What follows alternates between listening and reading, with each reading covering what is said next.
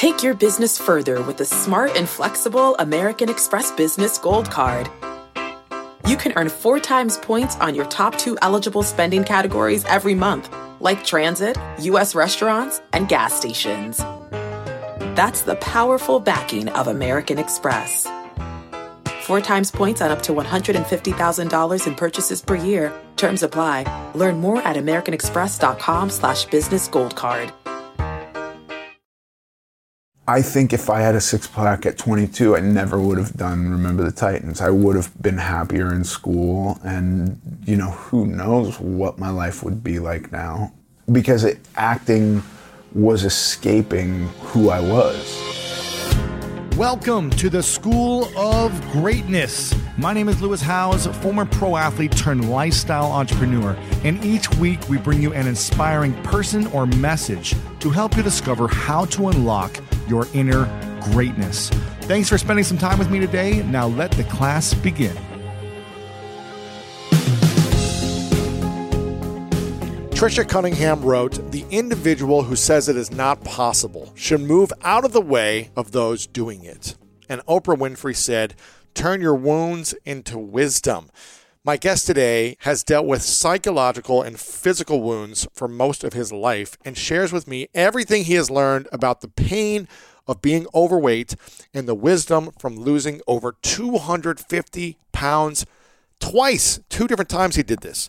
Actor Ethan Suplee has starred in movies and TV shows like Remember the Titans, My Name is Earl, American History X, and over 40 other titles, and just recently launched a podcast called American Glutton. Ethan really opened up in this interview and was willing to take a deep dive into his past to dissect some of the most crucial moments in his childhood acting career and health journey, so he could share with us the knowledge that he's gained along the way. Some of the questions I asked him were, what are the easiest diets to stick to from his process? Also, how did Ethan get into acting while dealing with all of his insecurities of being overweight? What does Ethan's acting process look like, and how does he tap into characters so easily?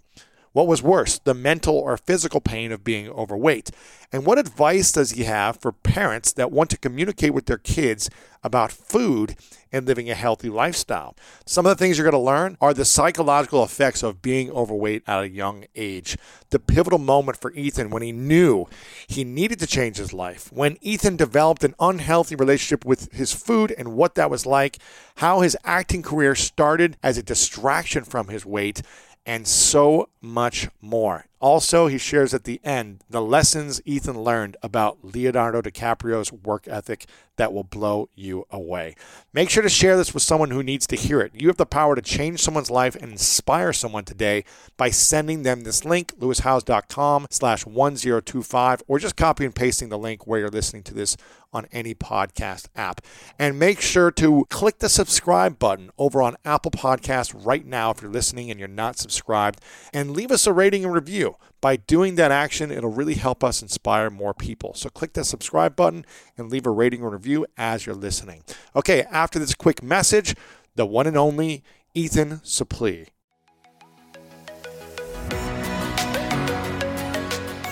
Welcome back, everyone, to the School of Greatness podcast. We've got my man, Ethan Suplee, in the house, brother. Good to see you, man. Good to see you. Thanks for having me. I went on your show probably a month and a half, 2 months ago. And for those who don't know, if you ever go on Ethan's show, you're sitting in a sweatbox. I watched the video and I'm dripping. But you know what? Yes. 100% yes. So I probably lost about 5 pounds. I started having to do all the social media pictures before. That's smart. Because I would be like as though I just worked out. Giant sweat stains. I don't know what happens because right now I feel a nice cool breeze. We got the AC on. And we're recording, so it's not a conflict. But somehow in that studio, when you hit record, the AC shuts off. Yeah. And then you and I generate so much heat. So much. The conversation was so deep. That's what it is. It's like not my size that did it. It's just our internal magnetism. I know, but I looked at the clip like, man, I was dripping. But you have sweat out probably 1,000 times more than me in your life because you've lost over 1,000 pounds in the last decade or two, right? You've gained and lost. Listen, that quote, I probably said it, but I am so I lean towards hyperbole a lot, and so I think that's probably exaggerated. I've never sat down and gone like, well, I gained 200 pounds in this stretch, but then I gained back 175, and then I lost, and then I gained back. I haven't done that. Right. From my heaviest to now. What was your heaviest ever that you could scale? Okay. Here's the thing, it gets tricky because I know I gained weight, but the heaviest I've ever objectively seen was there was a shipping scale that people had me get on because regular scales didn't work for me. And what's a normal scale go up to? 300, 400? Maybe 400 now. I mean, when I was a kid, it was really like, I think 250. Like I blew past the regular doctor's office scale a long time ago. Now you get a scale in your house that goes above 300, no problem. That happened later. As a kid, I got on a scale, a shipping container scale, and it said 536. And then I know I gained weight. So I don't know exactly what I was. I would guess over 550, but I say 550 because it's 14 pounds above what I know for sure I was. And today I'm 250, so it's at least 286 pounds. Crazy, man. From there to now. It takes discipline to gain that much weight and discipline to lose that much weight. I agree. And you did this all while being in like 30, I think you've been in what, 30, 40 movies since you were younger. A lot, yeah. A lot of big movies you've been in. Remember The Titans is one we were just talking about. You said it was a massive premiere. You also say you don't watch your own movies back after you act. So you've been in all these movies with huge names and you don't watch the movies yourself. Yeah. You've gained and lost weight over the last 30 plus years. What is harder to do? Gain the weight or lose the weight? Because it's hard to put on 200 plus pounds of a normal frame that you might have, right? I think that's the way I try to think of it now, that it requires effort to gain weight. But really, for the most part, while gaining weight to that extent, it's a very mindless, you almost think of it in terms of like a depression kind of washes over you. You're not thinking about the effort that it requires to find the calories, to consume the calories, to be inert enough to not use the calories. So there is effort. When I break it apart analytically and I try to go like, how much effort and discomfort did I experience while gaining weight and from being overweight versus losing weight and being at a less weight, the effort is much greater, but it's done in a mindless way. It's easy to pick up a 32-ounce Coke and drink it all day as opposed to be disciplined in working out and eating the correct things that'll help you lose it. Yeah, I like what you're saying, though, because I think that's true. Right. It's just a perspective on how you're looking at it. Right. It required a ton of effort. To gain weight. To gain weight. And then a ton of discomfort also. Like, how much pain were you experiencing during that time? Every day, constant pain. Knees, back. I've slipped discs just from carrying a lot of weight. I still have ankle problems. I have collapsed arches, flat feet. Like, there's a lot of weird issues that I would not have had I not carried hundreds of pounds of excess weight for years and years and years. You know, and then like psychologically, the idea of like every chair I sat down in, I would have to think about, am I going to break this chair? I got to really ease into it. I would even sometimes like give it a couple shoves. How solid, how sturdy is this? You know what I mean? Looking at chairs, am I going to literally fit in that chair? And God forbid somebody else breaks a chair in my presence, because I know everybody's going to think, did he have something to do with breaking that chair? Was he sitting there? Do you know what I mean? And these are maybe ridiculous things to think, but they're the thoughts that occur. And then going to sleep. Sleep apnea was a thing. I never slept well. So towards the end, before I started losing weight, I would just fall asleep sitting up because I was never really asleep at night. Wow. All of that required effort to get there, to maintain that. A lot of effort. I think that's the more rational way to consider it. Yeah. When you are sleeping, sitting up, you know, feet hurting, back hurting, digestion probably not well, whatever, feeling insecure, am I going to break this chair? When you're having those thoughts day after day, week after week, year after year, what keeps you in that place of, well, I'm just going to stay in this place, as opposed to wanting to make a psychological or habit change for something better for your own health? What keeps you there? Well, this is why I said, like, it's a mindless effort, because I'm not having those thoughts. I'm not thinking, this is an irrational thing to have to do to test the strength of a chair. All these aches and pains, I could live without them. They've just slowly built up to the point where they just are life. And so, it'd be different if today I went to sleep and woke up with some severe knee issue, and then everything would be focused on, how do I solve this knee issue? This is not ideal. But that's not how it happens. It's like your knees start to ache a little bit, and then it's just like, well, I stood longer today. And then eventually you get to the point where you're actually tearing and damaging stuff, and you're too heavy to get an outpatient surgery. Really? So you're just living with pain. And but it's so gradual that you're not thinking in the terms that you would if you woke up tomorrow experiencing all of that. It's little by little. Yeah. It's little discomforts that you start to learn to deal with. Yeah.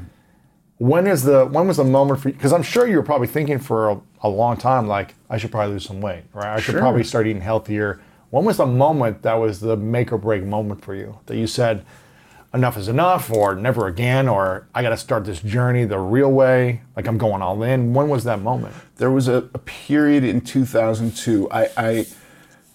I had fallen in love with this girl when I was 16, and we were really, really good friends. She says we were best friends, and she had zero interest in me romantically. You were in the friend zone. I was in the friend zone. Yeah. Fine.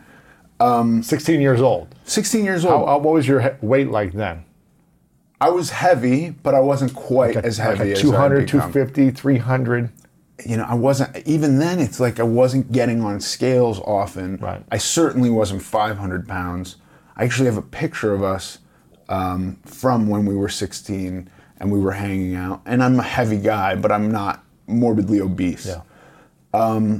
We became romantic in 2002, and there was just a moment where I was like, oh, if I'm going to make this work, if this really has a shot at longevity, I got to change, because she likes to do stuff like take a hike and spend the day at the beach and go to museums. And I can't do that, So that was kind of it. It was like, I want to have this relationship with her, so I must change. It was a bizarre kind of counterintuitive conversation that I had with her too, because having it, I was scared, like, if I have this conversation, she'll know that I'm overweight, like that I'm obese. As if she didn't know. As if she didn't know. It was like this thing, if I show her that this is something I want to change, not just like this masculine thing of like I'm showing weakness, it wasn't that. It was, this is the hardest, this thing is so unconfrontable, I never think about it. I push it away. It's almost become something subconscious. So if I bring it to the forefront and I say, let's address this, that's a very scary and narrow path to walk, because failure, I figure life is failure at that point, Yeah. So that was 2002. Did you start going all in? Was it dabbling a little bit and kind of lost weight, went back off the wagon? What was that like for the next 18 years till now? I went all in, and I'm a sober guy too, so I went all in a very in a similar fashion to achieving sobriety, which was admit that I'm powerless and turn my problem over to somebody else and go like, I am incapable of figuring this out right now. I'm going to do exactly what you say until we get to the point that I can take over. And she was like, great, here's what you're going to do. I've went and found a guy who has a liquid diet. You can do it for up to 2 months. Why don't you do that? You don't have to do it for 2 months. You can do it for 1 month. You can do it for 2. let's see how this goes. And I crushed that. 2 months liquid diet. 80 pounds. Wow. 2 months. This is not like drinking Cokes all day liquid diet. This is no sugar liquid diet. This is like, I mean, the calories were so low. It was like 3 weird protein shakes with some green powder and a ton of supplements that were, I think, mostly fiber and some vitamins and as much water as I could drink. And that's it. 80 pounds, 2 months. 80 pounds. But that's still in the 400 zone. Yeah. But you must I have will seen say this.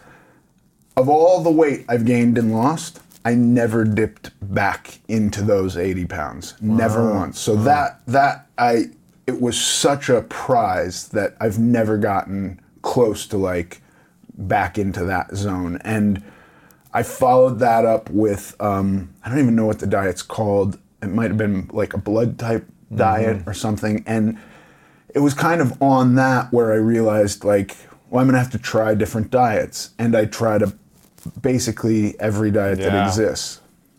What worked the best for you?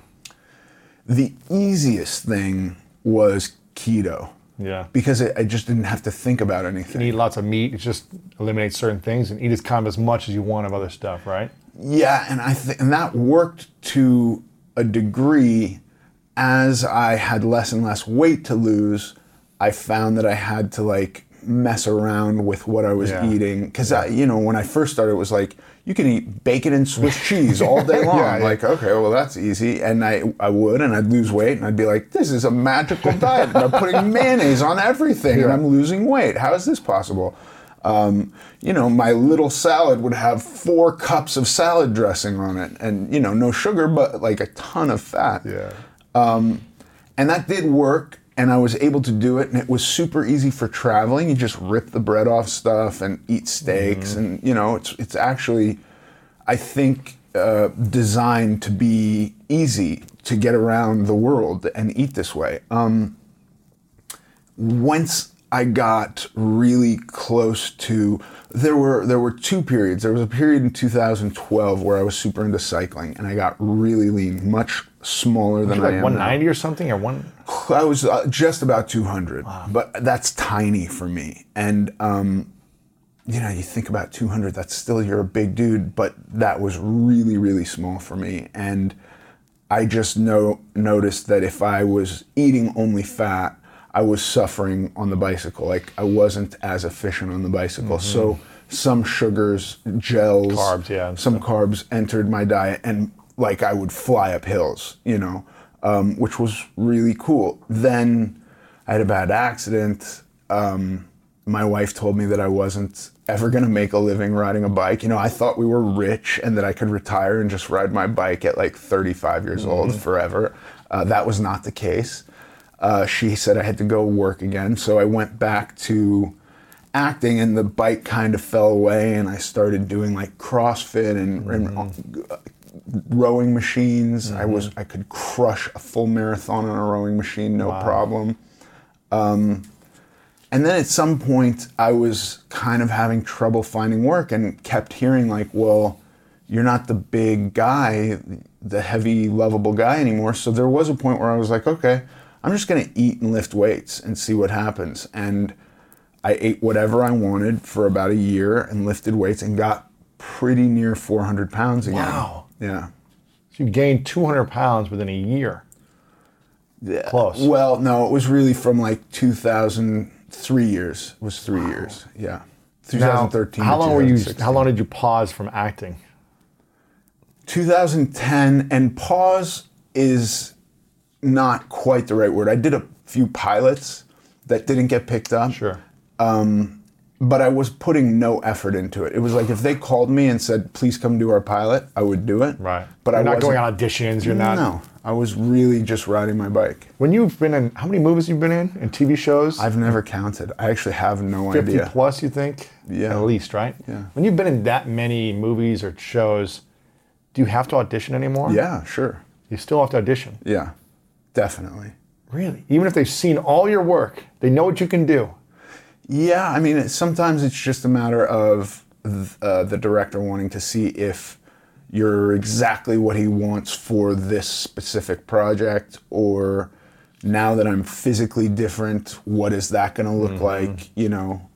But yeah, I still have to audition. What was when you look back, what do you think the thing is that drew you to eating as a bad habit or an addiction or a mind-numbing process that was a part of your life for so long? Was there a number of events? Was there moments? Was there something that connected you to that? I've tried to do like self-psychoanalysis on this, and I get to a point where I'm 5 years old. I go to visit my grandparents in Vermont, and their reaction to me. And if I look at a picture of myself as at 5 years old today, I see just like a normal, healthy kid with maybe some chubby cheeks, right? Their reaction to me was like, oh my God, what are your parents doing to you? You have gone to crap, right? This is out of hand. We need to get this under control. And my favorite food was lasagna, which my grandpa would always make me. Yeah, and he had it cooking. As I arrived, I could smell it. And I'm there visiting them for the first time without my mom or dad in Vermont, like super excited. Their reaction is this, and then they basically were like, you can't have a second helping of lasagna.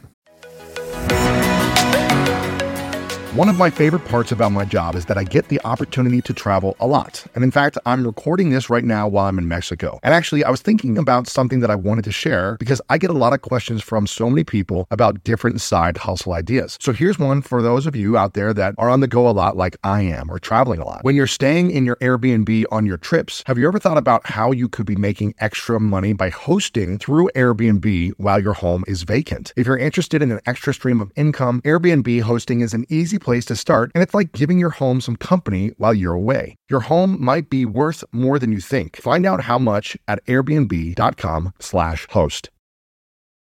Spectrum One is a big deal. You get Spectrum Internet with the most reliable internet speeds, free advanced Wi-Fi for enhanced security and privacy, and a free Spectrum Mobile Unlimited line with nationwide 5G included, all while saving big. For the big speed, big reliability, and big savings you want, get Spectrum One. Just $49.99 a month for 12 months. Visit spectrum.com/big deal for full details. Offer subject to change. Valid for qualified residential customers only. Service not available in all areas. Restrictions apply.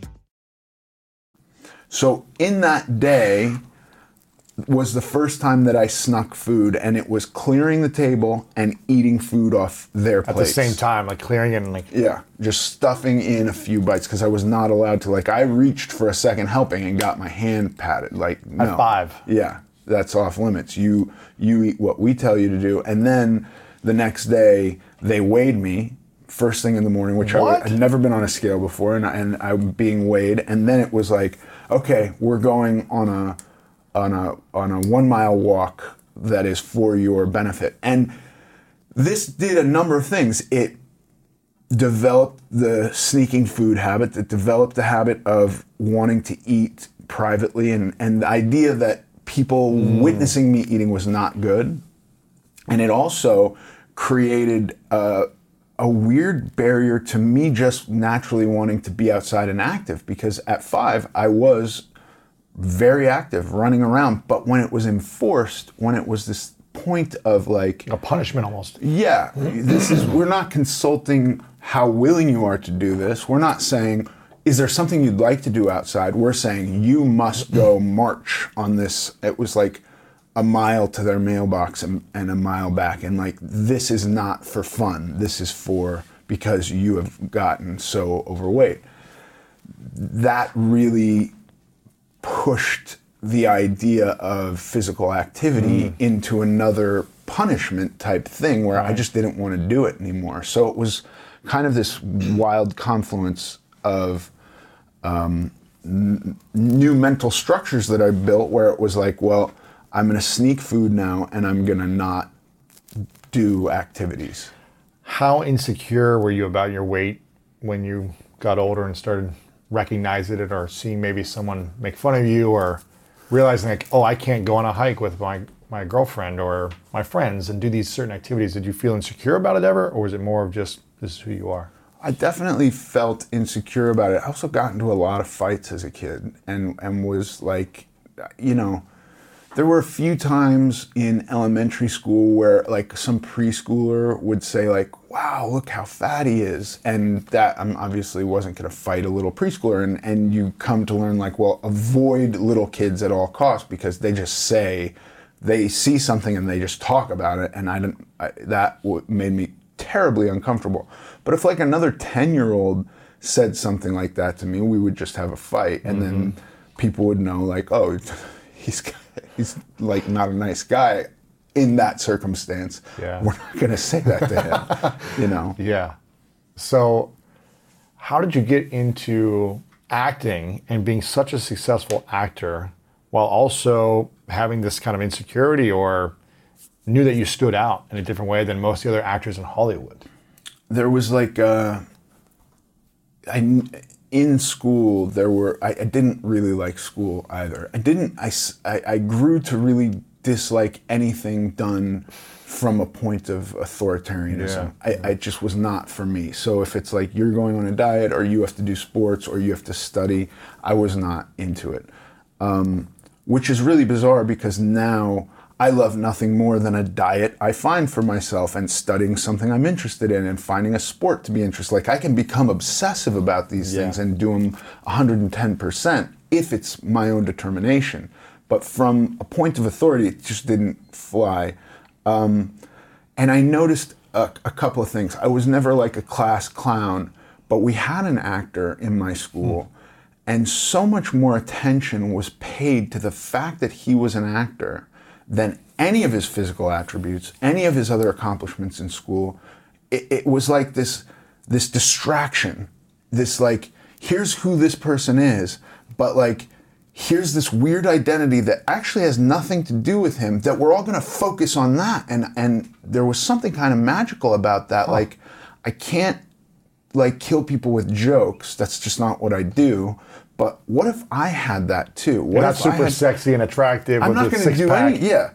But I could create this other identity that would distract people from how fat I am and talking about that or poking fun at me or even wanting to talk to me about it. Because like I'll just show them this. What if I do this? So and it got you out of school. Because this dude would leave school for weeks at a time and go hang out on sets and like, guess what's on a set? Craft services on a set.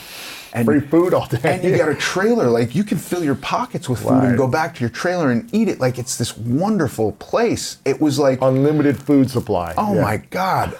And then there was also like always going to be like some grip who had a prescription to Percocet that you could like give a wink to, and you know, like and by the way, it always started legitimately. Like my feet hurt, my ankles and my knees hurt. Like these are real things. You're on set 18 hours a day. You're doing this over and over. Like none of it is just irrational. It's all irrational, but it's also very easily rationalized. If that makes sense. So how old were you when you realized this kid was an actor getting this attention?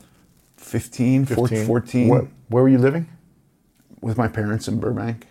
Oh, here in California. Yeah. Got you. So there was a teen actor. Yeah. You were in LA. Yeah. And so was the next step like, I'm going to acting class, I'm going for auditions, give me a manager? What was the next? The next step was like, I'm just not going to school. And I'm a gigantic 14-year-old and my parents are not going to get me in the car and get me to school. Like it's just not going to happen. And they're also not going to be able to talk me into it because I'm a jerk. You're mean, just like, no, shut up, mom and dad. Yeah, like I don't care. And then it was kind of thinking about my life and going like, well, he has a job. That's not hard. You like remember lines and you go and say them and you create this kind of alter ego that distracts people and puts the focus on something completely arbitrary.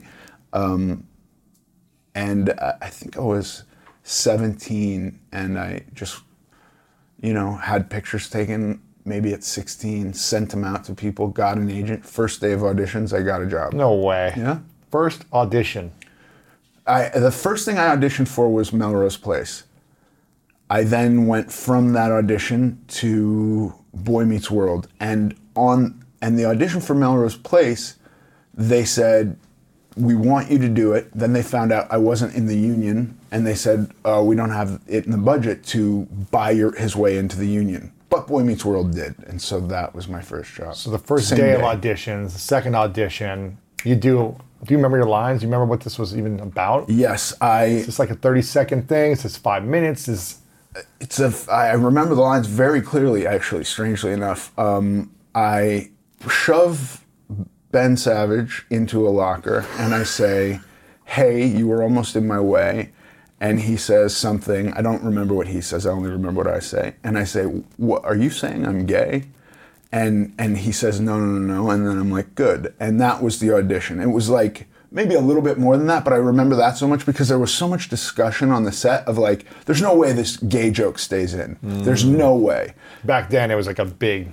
Well, I mean, I don't know if it stays in today. It wound up staying in. Like, the writers liked it, and then the studio and network signed off on it, and it stayed in. But I remember the director, by the way, what a glorious guy. This guy, David Traynor, who wound up directing every episode of That 70s Show and then every episode of The Ranch, which I went and did a bunch of episodes for and got to work with him again, like 25-year bookends, you know, from 94 to whenever we did the last episode, a couple of years ago. Yeah. What was that like? Seeing a director 25 years apart. So cool. Did he remember you from that audition? Yeah.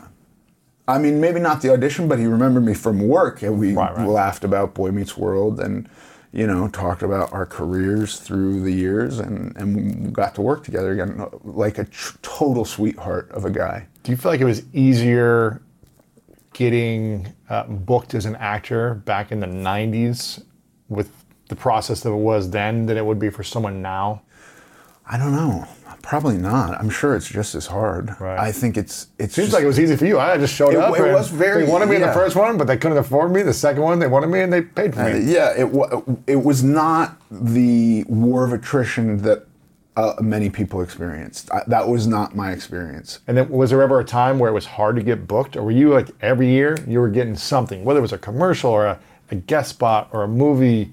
Every year you were getting something, pretty much. I worked consistently until after My Name is Earl. And then, in fairness, I wasn't trying to work. And I still was getting offered pilots, and I did a bunch of pilots that didn't get picked up. Right.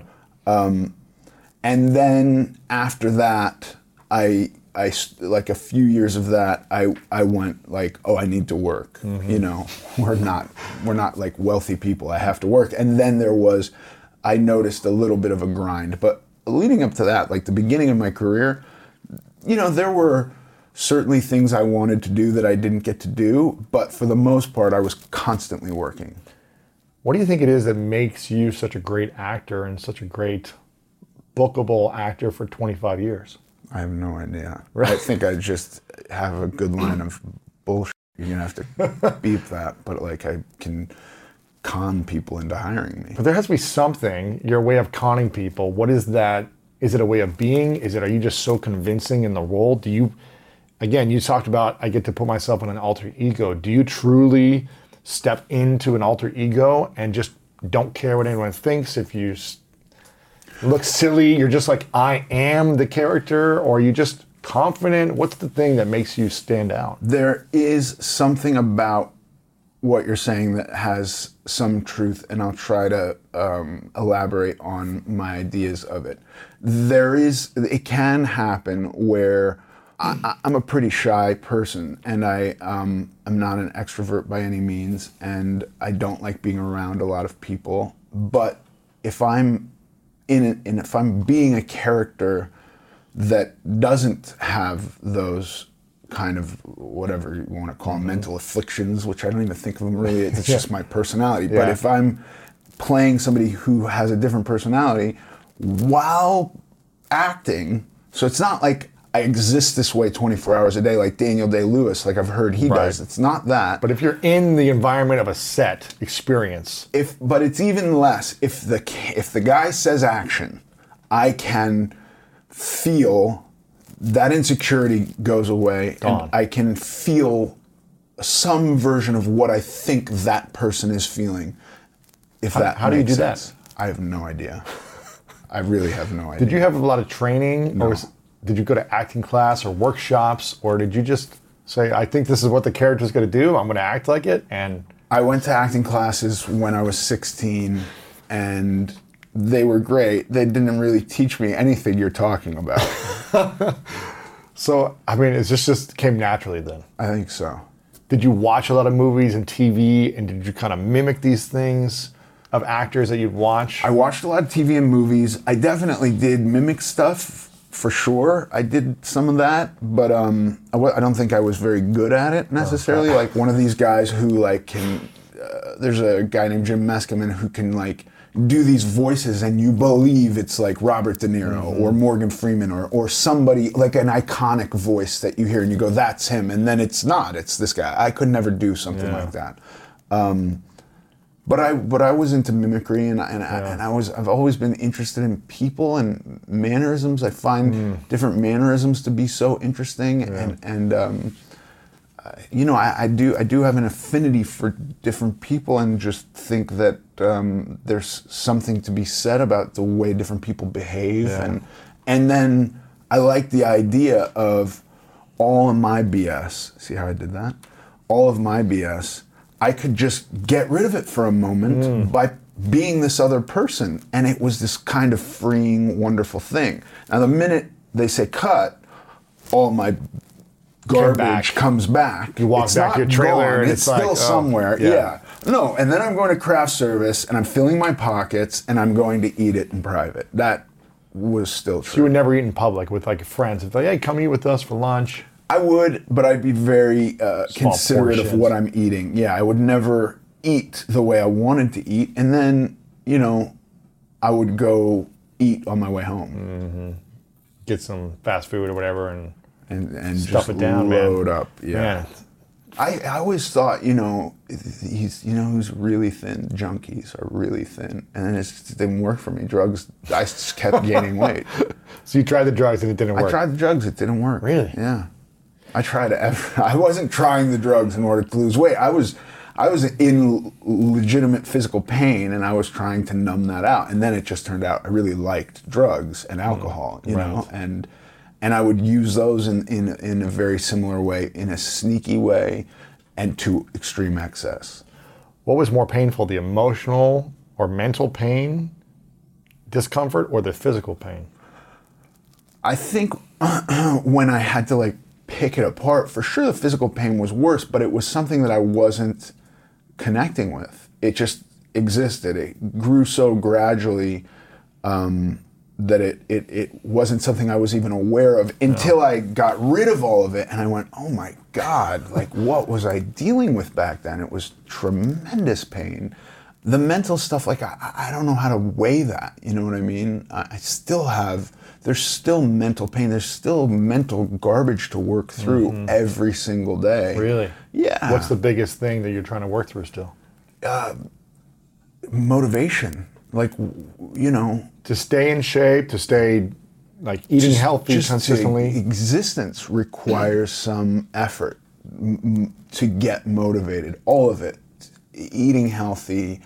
You know, I can get into a routine, and the routine is fine for me. Like a hamster on a wheel. I will just sit and do that all day long. Well, it turns out my wife wants to be taken out, and that's not part of my routine. So like, that's effort. Turns out my kids don't like the food that I'm eating right now. That requires effort. You know what I mean? And so there's all of these things. And by the way, just getting out of bed every day and like having to think about guilt and how I feel about guilt. And guilt, I think, ultimately is a good thing, but it can also be debilitating. It can be so much that it knocks you off your path and makes you go, screw it, I'm not doing any of this because why bother? I'm already feeling the guilt, so I'm done. What are you most guilty about?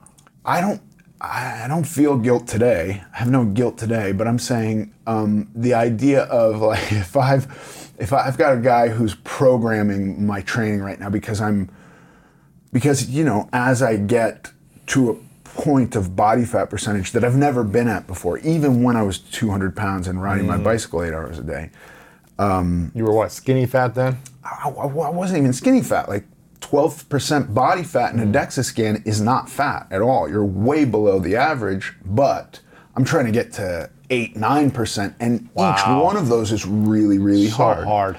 And so I got a guy programming workouts and food, and everything's being programmed right now. Now I got to, I think 13% on my own. And then it was just like, if I go harder, I'm losing muscle mass. If I go easier, I'm not losing anything. Like I needed a little help, right? And so now it's gotten down to like, you get 1.5 grams of salt per day. And for me, my God. But I'll go like, well, I'll measure the salt in a teaspoon, right? That's 1.5 teaspoons of salt, no big deal. But then it's like, no, dude, are you also adding soy sauce? That's got sodium. Are you also drinking diet soda? That's got sodium. Like 1.5 grams means total, right? And so I'll get guilt about that. Now, there was a point in my life where I would have so much guilt from something like that. Like if I realized at the end of the day, like, wow, I doubled my salt intake for today, that I would just go, well, let me just order a pizza. That's me. I would have one piece, one bite, and I was like, just eat the whole box. Yeah. Of chocolate, pizza, ice cream. Whatever. That's me. I'm gonna find Krispy Kreme when it's piping hot. Yeah, 12 eat the whole box. Let's go. And get one to go. Yeah. I could go for a box right now. I can eat a box of donuts, no problem right now. I'm not going to. But like that, so like I'm trying to balance guilt and go like I want the guilt to let me know like, okay, you screwed up, tomorrow you're gonna do better. That is where guilt works for me. Spectrum One is a big deal. You get Spectrum Internet with the most reliable internet speeds, free advanced Wi-Fi for enhanced security and privacy, and a free Spectrum Mobile unlimited line with nationwide 5G included, all while saving big. For the big speed, big reliability, and big savings you want, get Spectrum One. Just $49.99 a month for 12 months. Visit spectrum.com/big deal for full details. Offer subject to change. Valid for qualified residential customers only. Service not available in all areas. Restrictions apply. Why do you think guys like me and you, when we cross the barrier of guilt, I shouldn't have done that. That little thing, I shouldn't have had that thing because I told myself I wasn't going to eat that piece of chocolate. Right. Now I ate it. Let me just go all in and have, like, the day's ruins. Let me eat the whole box of chocolates, the whole pizza, the whole bucket of ice cream, the gallon. Why do you think guys like us do that? What is that? So I think, as opposed to someone who can just have one bite and I feel bad and let me stop. Right. Which is where I'm trying. I'm trying to analytically talk myself into being that, Yes. and it's a lot of effort. This is effort, dude. All effort. I think I am constantly trying to talk myself into failure, and then subsequently having to talk myself out. And I think the mind, or whatever portion, there's a guy named Gurdjieff who talks about how there's 1,000 of us in each of us, and each one has a mission. Like, one guy's mission is the box of donuts. Whether you listen to that voice or not, there's part of you that's going like, how is that not valid? Eat it. Yeah, that's a valid part of you, but like, I'm trying to follow this one voice right now. And I think there's just a constant, like, let's derail him. And it's winning that every time. And the part of me that's like the addict that's constantly looking for angles, like, maybe if he goes a little harder in the gym today, he'll hurt himself. And then he'll need a surgery, and then we'll get some drugs. Really? Like, I think that's part of it. And you got to go, no, not going to go too hard. Not going to hurt myself, you know? Like, I'm looking at those future possibilities. And so guilt can be the same thing. Guilt can be like, well, you screw up all the way. It doesn't matter. You've already screwed up, you know? Okay. But I didn't screw up all the way. Right. So I'm going to take a win for that. That's a big W for the team, you know. All the good eyes inside me are rejoicing. They're going, yeah, and all the bad eyes are like, damn, he beat us again. What do you think about in the morning before your day when you wake up? Because I think people in general think about their food. Yeah. And think about sugar and think about eating healthy, eating bad. I think it's a part of a lot of our makeup. Yeah. Especially in today with just body dysmorphia, with social media, with influencers, with filters. I think people are obsessing about it. What do you have to think about to make sure you set yourself up for a healthy day? It's never day of. It's always days ahead of time. So if I have 3 days of food left, that's when I start thinking, okay, what's the next round of food going to look like? What do you mean 3 days of food left? Like in a week? If we get to Friday and I run out of food on Sunday, I'm starting to think about, okay, I got to figure out what I'm buying at the store. You mean the food in your fridge? Yeah. Gotcha. Like, what produce did I see last week? Is it bananas right now? Is it blueberries? Like, what's in season? What vegetables do I feel like eating right now? Am I going to go for some lean beef, or am I going to make it a fish shopping run? It's a couple days in advance, and I might not go to the store, but I'll go to the store with at least 48 hours of food still in my house. I'll never go to the store hungry. I'll do my shopping, and the food for tomorrow is always prepared a day before, or food for whatever day it is. I don't know if I said that in a confusing way. It's prepared the day before you always, eat it. Yeah. So it's ready to go. So you don't have to think last minute like, oh, I'm hungry, let me just snack on something. That's a death knell. So you for plan your week for your nutrition to set yourself up to win. Yeah. And that helps you mentally, it helps you prepare for the day and just not have to stress about the challenges that come much. Right. I still get stressed sometimes. Like last year I was in Louisiana a lot for work, and so I would be bringing a day's worth of food with me on the plane. So I knew I'm safe for the day. The day, until you get there.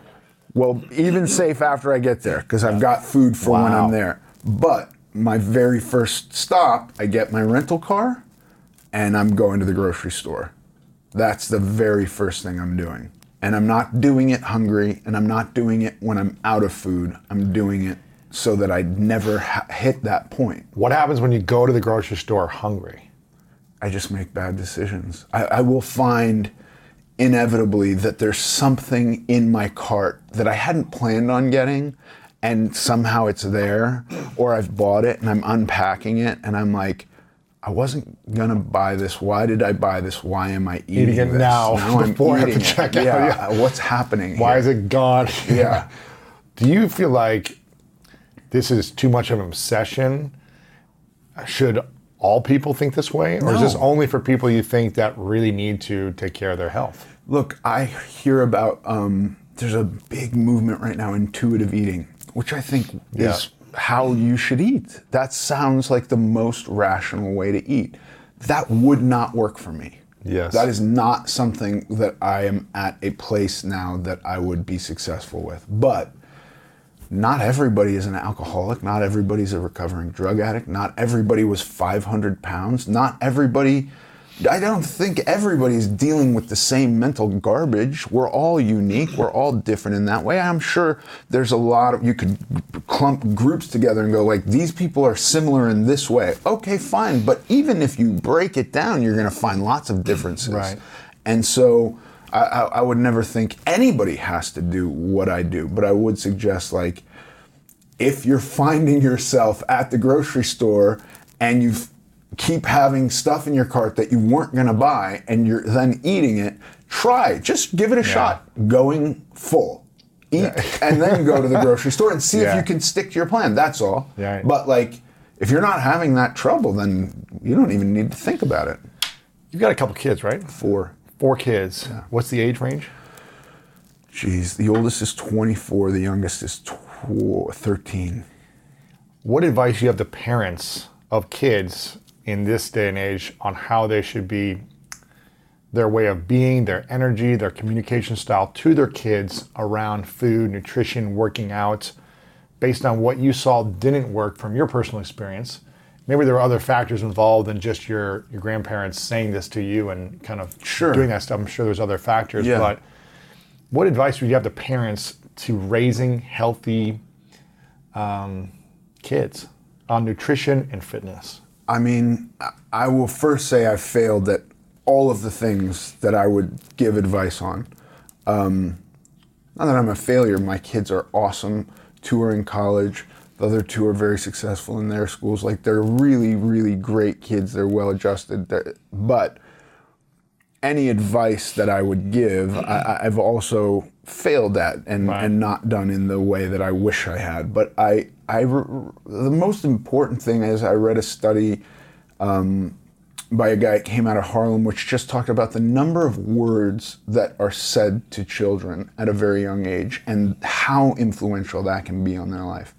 And that's like the one thing I didn't fail at. I talked to my kids a lot. I read to them and I talked to them, and I would sit down and have a conversation with them about anything they wanted. And obviously they're all girls, so there were times where stuff came up and I said, that you should really talk to mom about, because I don't really know about that. So that happened, but mostly was just talking to them and not being afraid to use words that they didn't understand, and for sure making sure they knew what I was talking about if they didn't understand what I was talking about. And then there were lots of times that they just said, like, shut up, Dad, you're just showing off big words, and that would be the end of the conversation. But you know,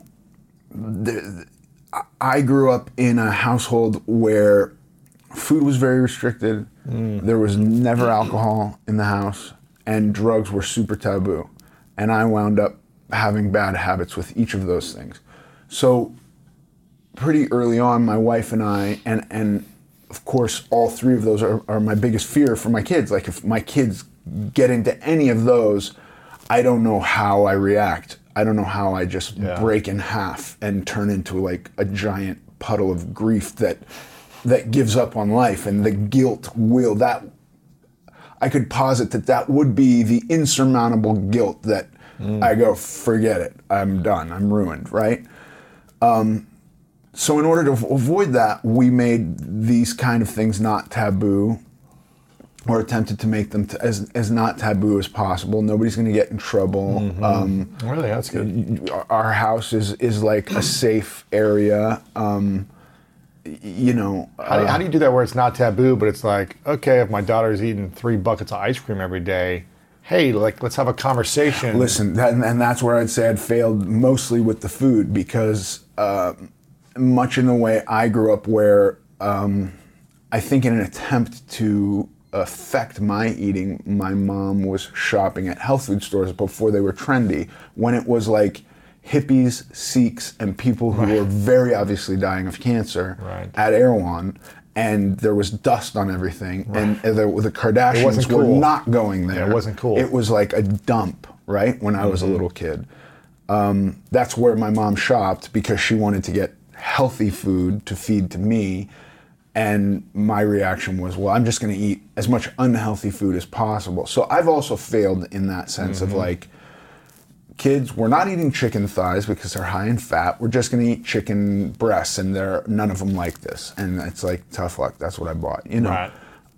So I didn't do that well. But what we've seemed to manage a little bit better, and now we have kids in college. One's a senior, and I hope this has been successful. I mean, it has, from all observable factors, that, you know, drugs and alcohol were something that we just wanted to have conversations about, you know, that nobody was going to get yelled at, nobody was going to get in trouble, just be honest with us. And then that kind of thing never became a problem. That's good. Yeah, that was a big success. That's good, yeah. Yeah.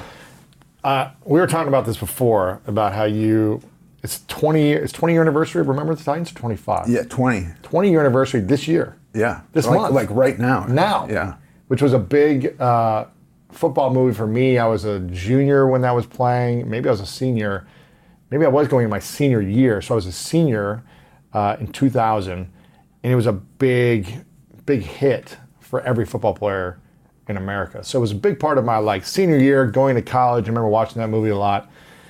What are your thoughts on 20 years later for what you said was the biggest premiere of a movie you've ever been to, at the Rose Bowl, 20,000 people, fighter jets coming over, you know, every celebrity and their friend there. What are your thoughts 20 years later from that movie for you? I have really selfish, vain thoughts. What's that? And like, I go like, how appropriate is that movie today? Number one, super relevant. that's cool. Yeah. That's not With that's racism, that's not the vain thought. with the racism conversation, social justice, all of it, and it's like designed to be appropriate for little kids. Yeah. You know what I mean? It's a Disney movie. PG-13 or PG? Yeah. I don't know if it's PG or PG-13, but it's a Disney movie. It's not Touchstone, which normally a movie about football would be over in Touch. This is Disney. Yeah. Right? So, like, what a great message at any entry level. You know, you're showing kindergartners this movie, and it's appropriate. Great. I played a real person. The guy I played was never as big as I was. Right. Never. Yeah. And I feel so much guilt about that, even today. Really? He was like, what, 280 maybe or something? Right. He was a normal whatever part. By the way, I don't know Lineman, anything yeah. about football. So Yeah. whatever position I played, I don't. Yeah, lineman probably. Yeah. That sounds right. Yeah, yeah. And I have some guilt about that. Being way bigger than the real person was. And then at the premiere, there were certain things that happened that kind of just solidified how awful this was. We'd never met these guys. I'd never met him. The real life people. Yeah. And you know, while it's like based on a true story, there's a lot in there that's invented and fictionalized, and you know, it's not exactly what happened. I don't think. I don't know what the real story is, but there was no desire for us to get to know these guys. I played a real guy in a movie called Deepwater Horizon, and that was, you're looking at pictures, you're having some correspondence with their family, we're going to honor this person, right? So it was very different. This was like, no, this is just concentrate on the movie, right? Fine, that's what we did. But I meet him, and he's just like a normal big guy who looks like he played football. I do not, at that point, look at all like I played football. And I feel, whether he did this or not, I feel this feeling of, I'm disappointing him. This is who's playing me. He kind of looked at you with a little... I don't know. Who knows? I don't know if he did. If he did, he had more than reason to do that. If he didn't, and it was all an invention in my head, then that's what happened. I don't know what's true, but I felt, yeah, wow, I'm twice your size, I'm portraying you. And then there was a thing where all the guys whose real life guys showed up get together with the actor who played them, and we sit on the back of little golf cars, and there's a parade. We do a parade around the Rose Bowl. Wow. You know, there's like a track. Stadium, yeah. This is crazy. I've never even talked about this. We're last, or we're not even last, but we get in the car. You and him. Yeah. The real guy. Yeah, on the back, facing backwards, right? And I sit down, and I don't know how this happens, but the tire under me goes flat. Oh, it does not, man. Instantly goes flat. It does not. No, it does not. And there's dudes with walkie-talkies and headsets screaming, you gotta go, you gotta go. So other cars are now driving around us to go in this parade. Right, so it's not a long gap of no one going. Right. And we get out, and they're scrambling, like, get another car. I don't know what happened to the tire. I don't know if it was like, had a hole in it, and I was just the straw that broke its back. I don't know what happened, but for me, I crushed that tire. My weight flattened that tire. And so we then are standing there waiting, and I'm like, oh my God, this is just one of the most horrific moments of his life, I assume, and it feels really bad to me. And then they get a car, and we get in the car, and it doesn't crush the tire this time, but the car cannot move in the way that the other cars are moving. The other cars we're already like going to try and play catch up. Oh my God. And we're just going like half the speed of the rest of them. Gosh. So they lap us. No, they don't. And I probably should not be laughing. No, but the way you're telling me is making me... Yeah, it was... And then we get off on the field and we wave, and then he turned and walked away, and I never saw him again. And I could not have felt worse, dude. I felt like, oh my gosh, I felt horrible. What a horrible, horrible experience. I think they went out and did like a full lap, and we just like tried to catch on to the back, and they very quickly pulled away. You went like 20 yards and stopped or something? Well, we made it almost a full way around. As but people are lapping you. They're already out of their cars and standing together, and we're like going so slow. Just like painfully slow. All by ourselves, not in this parade at all. It would be amazing for somebody to find the video of this, because somebody must have taken video of this. So... what were you feeling as you got back on the golf cart? Utterly humiliated. Oh my gosh! Humiliated. Did you say like, no, I'll walk. I'll like. No take a way! I wasn't walking. He might have actually. So you both got off after the golf cart collapses.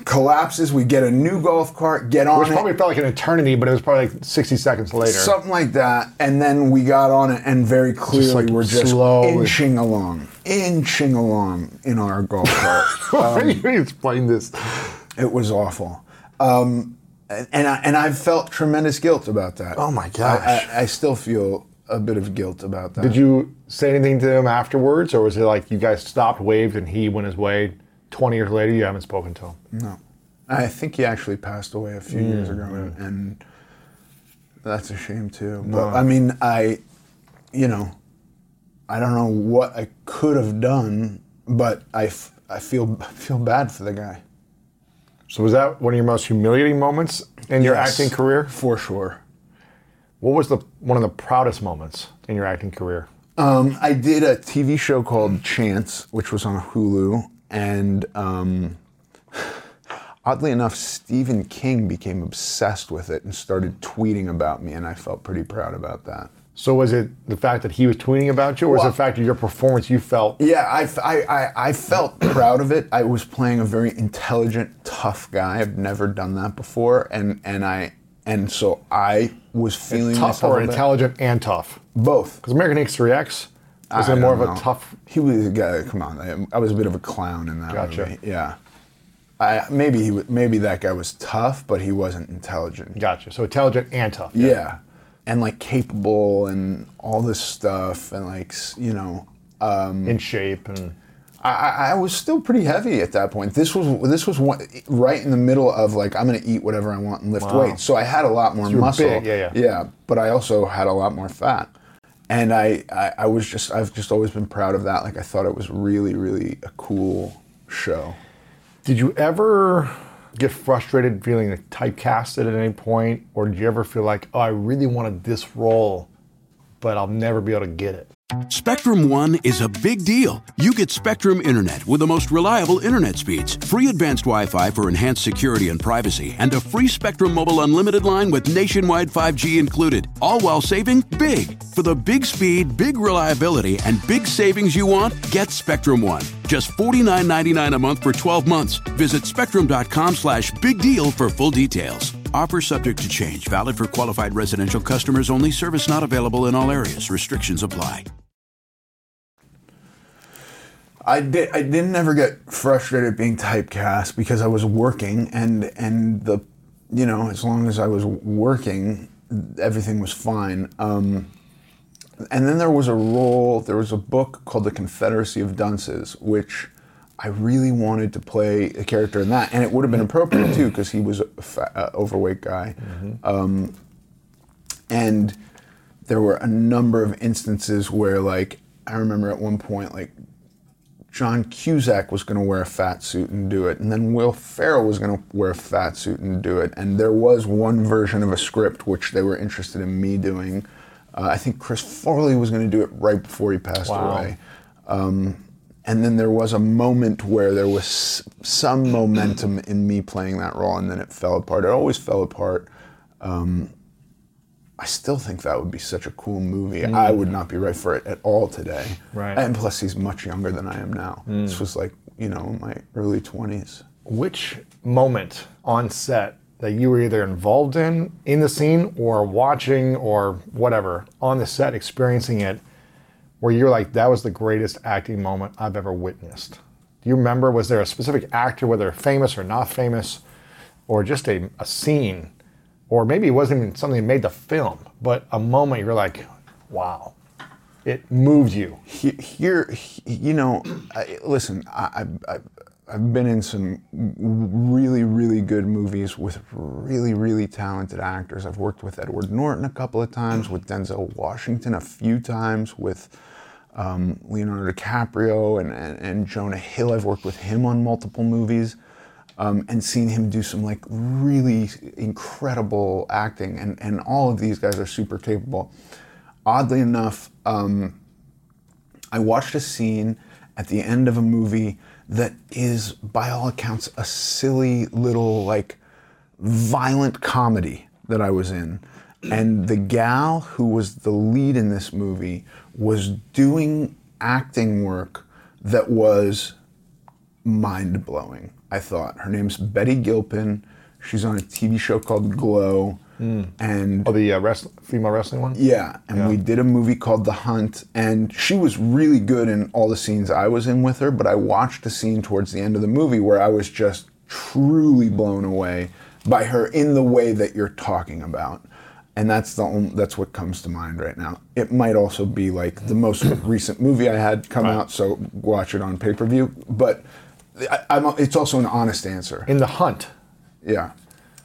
Is this about like hunting people? Yes. It's like a kind of like ridiculous The first scene, movie. like in the woods, and it's like 5 people die right away? Yes. I watched this movie. Yeah, so that gal does some stuff. She's the main girl. Oh, at the end, the fight scene. And not just the fight scene, but leading up to the fight scene where she's in the bunker and she has a conversation with the dude and she's doing stuff that you're like, what the hell are you doing? It's so awesome. Interesting. So you were there on set watching this? No. Or you saw a take, a cut afterwards? I saw a take. I didn't watch the whole movie, but I saw that scene and I was like, dude, this girl is doing some far out shit. Really? Yeah.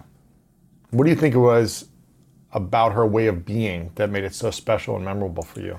You know, here's the thing. The other time I was impressed, bringing it back to Remember the Titans, was Ryan Gosling on Remember the Titans. Really? That was kind of his breakout role too, right, for him? He had done a bunch of stuff. He was on like the Mickey Mouse Club with Britney Spears and Justin Timberlake. I didn't know that. And yeah, he was like a full child actor, and then he did like Young Hercules or something like that for years in New Zealand. He was skinny in Remember the Titans. He was the youngest. He was the only one who was a teenager. Really? I think, yeah. And we're sitting down with the director, Boaz, and Ryan, we're talking about the scenes and talking about the general vibe, and Ryan says, just so you know, here's this thing about my character. And Boaz like, what are you talking about? That's going to be so distracting. I know you can't do that. And Ryan says, no, if it's distracting, you tell me and I won't do it, but like, I really feel strongly about this. And then he proceeds to be one of the most interesting characters with not a lot of dialogue in that movie. He is doing stuff that is not distracting at all, but makes you look at him and be interested. And I think that's what Betty is doing in The Hunt. There's a thing like, look, we're all trying to be real and natural, unless you're doing like a slapstick comedy and then you're doing some big cartoonish character, right? That's a thing. Yeah.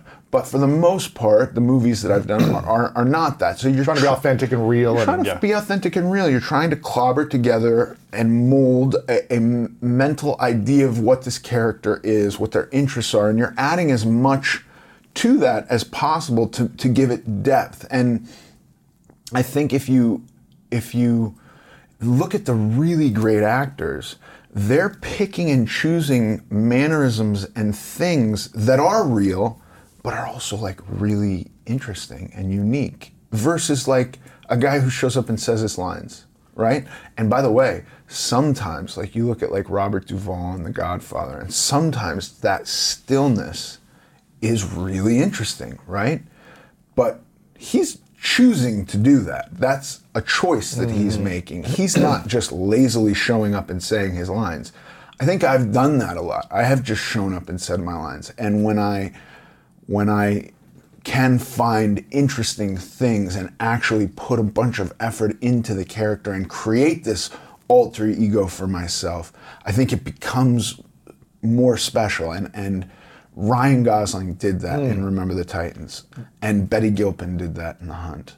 What did Ryan do? What were his mannerisms that really stuck out? Or You just have to watch it, because none of it is how he behaved in real life. And he has a presence that is nothing like him at all in real life. It's a character choice. And he's got to communicate that to the audience without saying a lot, where the focus of the scene is not typically him, and he does it perfectly. where it's not distracting. Not at all. I mean, you could have a guy who's just hamming it up trying to get on camera. That's not what he's doing. Being silly and goofy or something. Right.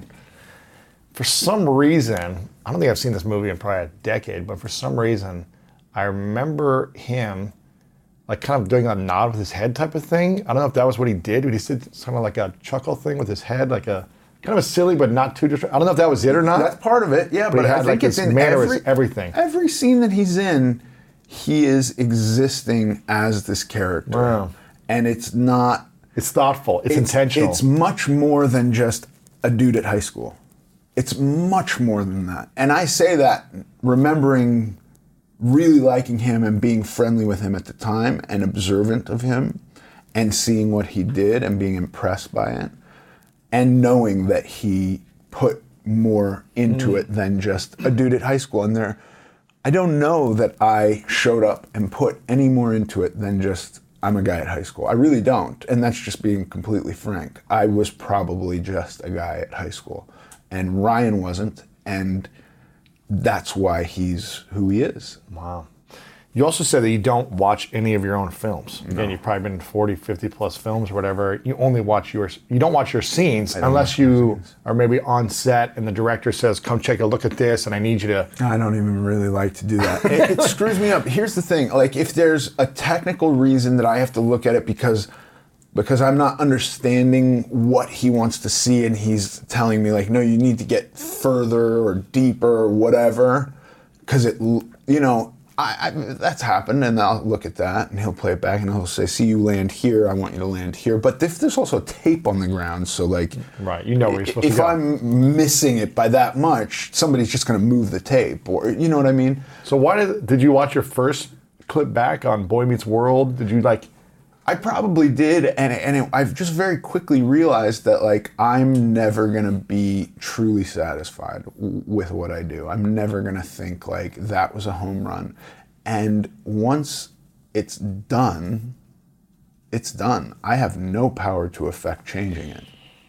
You know, as an athlete, we would play a football game, and then we'd watch the game film. Yeah.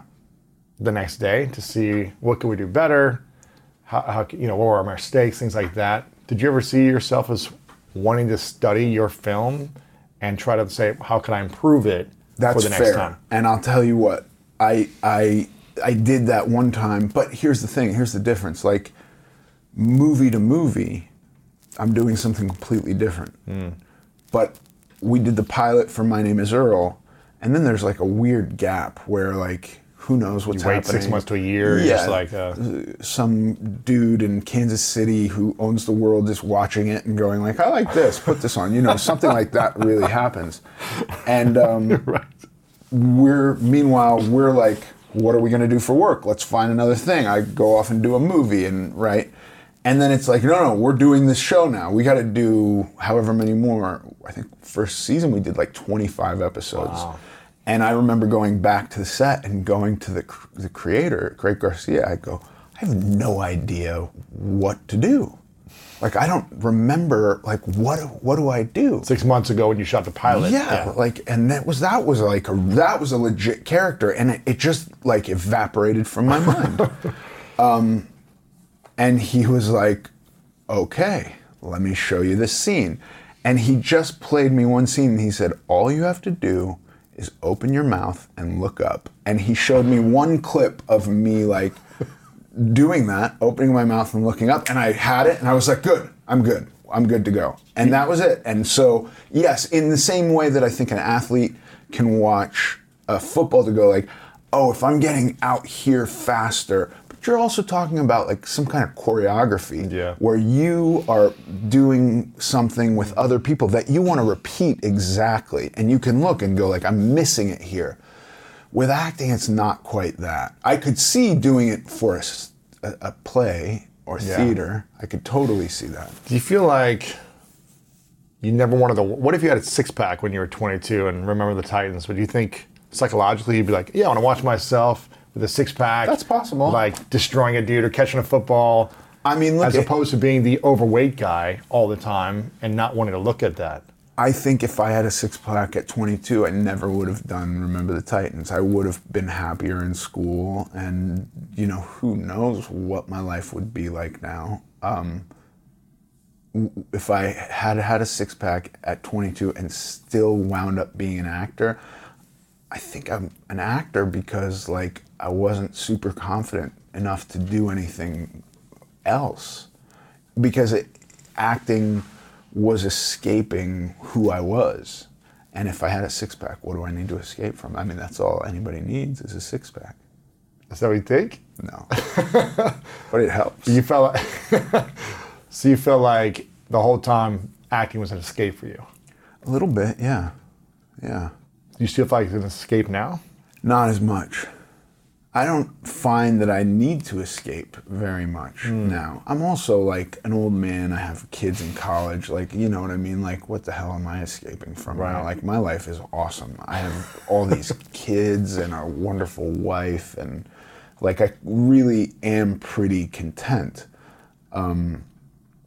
There's not much I want to escape from now. What advice would you give to young people trying to become an actor or get into the acting world? What feedback, advice, suggestion? I think that there's a lot of an idea that it's like very glamorous and a lot of like Hollywood parties, and there's some of that certainly. There is no glamour on a set at all. And now I say that not being Jennifer Lopez and knowing like what maybe she gets some glamour and like is allowed to shut stuff down if she's having a bad hair day, because that's such a big part of her presence, right? I don't know. I haven't worked with her or somebody of her stature in that way. I've never seen glamour on a set unless that's what we're filming, and then it's all BS. It's all make-believe. It's not real glamour. It's like a facade, right? So that's not part of it at all. It's like construction dudes with cameras and heavy equipment. And everyone's in your face and there's no privacy. Yeah, and you've got makeup on and a costume that doesn't quite fit exactly the way real clothes would. You know what I mean? Like, there's a lot going on that you're constantly aware that this is BS. This is not real life. This is fake. And then for me, you can see when people are lazy. I know that I was lazy a lot in my career, and I know it's very obvious that I was lazy. And you can see when somebody's done a lot of creating this character to present to you. And even if it is still could be creation, right? Batman is very still. You can go through the Batmans and see how some of them are doing that in a deeper way than others, right? You can go like, that guy is hitting a home run, that guy is not, right? That's fair. I think that it requires that a little bit, but showing up, like, all you need to know technically is be on time, because there's going to be a ton of people waiting on you, and know your lines, because if you don't, you've really not done any homework, and like, it's embarrassing. Don't do that. And like, then you got a bunch of people who are like, we all learned our lines. You didn't learn. Now we're all waiting on you. Might as well have just been late. Learn your lines, right? That's the technical aspect. But then like the creative aspect is like, get into that. You know what I mean? Like, go deep, do stuff, find mannerisms that are obscure, that you observe people. Nobody is exactly the same. Everybody exists in a different way, and take some of that stuff and use it, throw it into a character, see what happens. You know, that to me is like where acting becomes magical. That's cool. A few final questions for you. And before I ask them, you've got a podcast called American Glutton, which I was on, which was fun. Yes. Which talks a lot about thoughts on food, culture in America. You have a lot of different interesting people on, from actors to scientists, researchers, nutrition people, talking about this concept. And where can they listen to that? I mean, I have an app for Apple Podcasts, but I think it's on anywhere you can get a podcast, you can listen to it. It's called American Glutton, And you're on social as well? Yes, Ethan Suplee on Twitter and Instagram. Very cool. Yeah. So American Glutton, make sure you check that out. If you want to hear me and Ethan sweating, go listen to our interview. You can hear it dripping off of us. I will say, like, this is magically cool, this room. I am so comfortable in here. You walked into the room sweating when you got in here. I saw the sweating, and now you look like... This is like... That's what you got to do in your room. You got to turn it on, AC on, crank it up. Couple final questions. You worked with some of the biggest stars in the world. Was there ever a time where you were nervous to work with one of these big stars on one of these sets? And what was the biggest lesson you took from one of them that really stands out? Whether it was Leo or Denzel or whoever, but were you ever nervous being like, wow, I'm about to do a scene with this person? And then what was a big lesson you learned from one of them? So I'll answer those with two different people. Denzel Washington, the first time I worked with him, I was nervous. And then he didn't let anybody off the hook. He's playing the coach, right? And he's playing a real no-nonsense guy in Remember the Titans. He is not coming in being friendly to the kids, right? He's like a hard ass. And he came on set, and he was that. Wow.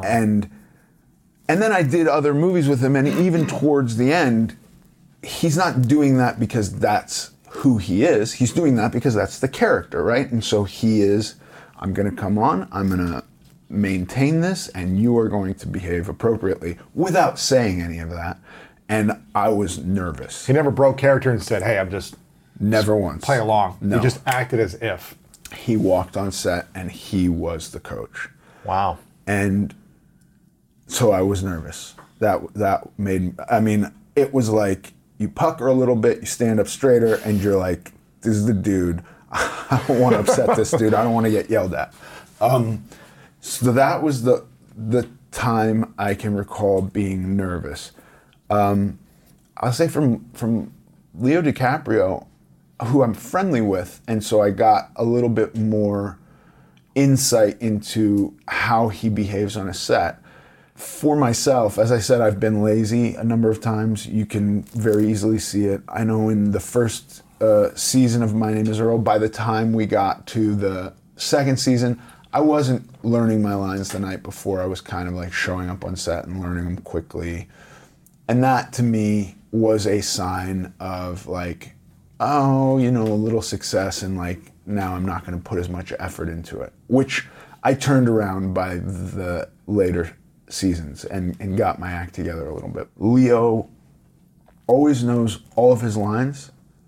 And when they knock for him, no matter what he is doing, when they knock and they say, we're ready, he is up and walking to set. Like, they could be dressing him. They will continue to dress him as they walk to set. Way. Yes, I swear to God. He is one of the most considerate and hardworking dudes I've ever seen. And it is really impressive because once you get to his level of stardom, it's very easy for them to knock and then somebody else, an assistant or whoever, to go like, yeah, we need a few minutes. That's like not a big deal, right?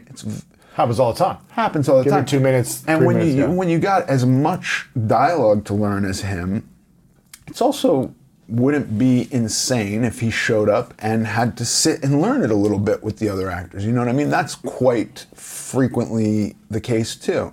Neither of those are true for him. He knows his lines cold long before he arrives at set. Will spend all night working on them if he has to, or nights leading up to a big day of dialogue, and nobody will ever wait for him. He will never allow them to be ready and him to not be there. So that's It's pretty impressive. For me, witnessing that, the times that I have, I've always been really kind of blown away by that and thought like, yeah, that's how I would like to comport myself if I was ever in his shoes. And I failed at that on a much smaller scale, and had to like pull myself together on my own and go like, I don't like this. I don't like the idea of them saying like they're ready and me going like, okay, well now I'm gonna get up and go to the bathroom and then I'll come. No, I've had however long in my trailer. That should be done so that when they're ready, I'm walking to work, you know? Wow. It's pretty inspiring. Yeah. This is a question I ask everyone at the end. It's called the 3 truths. Okay. So imagine it's your last day on this planet. Yes. Many years from now. Yeah. You accomplish everything you want. But for whatever reason, you've got to take all your content with you to the next place. Okay. Take all this stuff with you. All your movies got to go with you. Yeah. Content, podcast, everything you do. But you get to leave behind 3 things you know to be true from your life. 3 lessons you would share with the rest of us. And this is all we would have to kind of remember you by, are these 3 truths, right? Or 3 lessons that you would share to leave behind. What would you say are your 3 truths? I believe that the greatest position we can take with regard to any other person is interest. That's a lesson I've learned. I think that ultimately the stuff that we accumulate that defines us is meaningless. And I think that the World Wrestling Federation has far more legitimacy than politics. Those are my 3 truths. That's the 3rd one? I like it. We'll have to do another one on why later. Yeah. I want to acknowledge you for a moment, Ethan, before I ask the final question, for your consistent journey of discovering yourself, of going down the path of, doing the hard stuff. It's not easy to lose the weight you lost and keep saying, I've got to stay consistent with this, because it can be easy for you to go back off track. And to make yourself almost accountable to the world now by doing a podcast, by talking about it consistently, by being open about it, I think it's really inspiring to help other people in the world who might be struggling in the same way. So I acknowledge you for constantly opening up and staying consistent to your vision, man. Thank you. We need you around and healthy. So yes. I'm grateful for all that you're doing. This is the final question. Okay. What's your definition of greatness?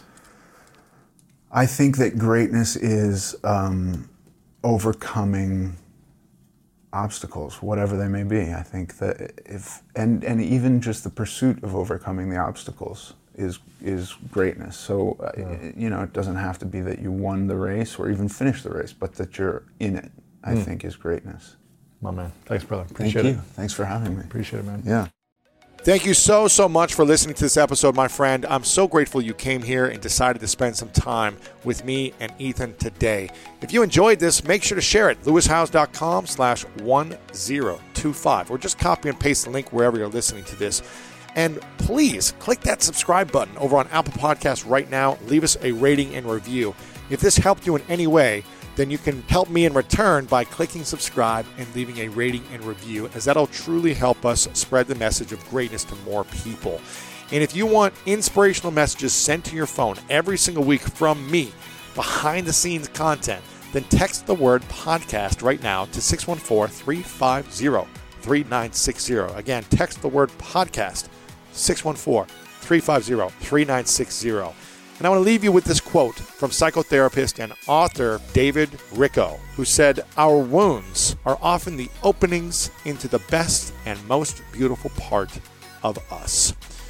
Wherever you're feeling that type of pain or discomfort, wherever that is in your life right now, realize there's an opening there. That opening is allowing you to dive in and start really paying attention to where the problem is and figuring out how you can solve that, so you can have a healthier, happier, stronger life. You deserve love. You deserve to be happy. You deserve to be healthy.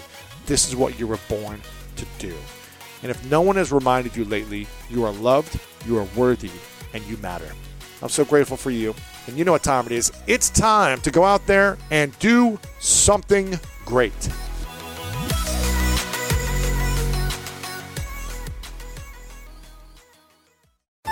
At Metro, get an iPhone 12 with 5G and a dual camera system for $99.99. Take amazing pictures and share them instantly. And don't put up with life's yada yada. Yada yada. Like photo bombers. Zoom, crop out, Yada yada. and bye. You don't take yada yada in life, don't take yada yada from your wireless provider. Get iPhone 12 with 5G with no activation fees and nada yada yada. Only at Metro by T-Mobile. Switch to Metro, bring your ID. This offer isn't available for customers currently at T-Mobile or that have been with Metro in the past 180 days.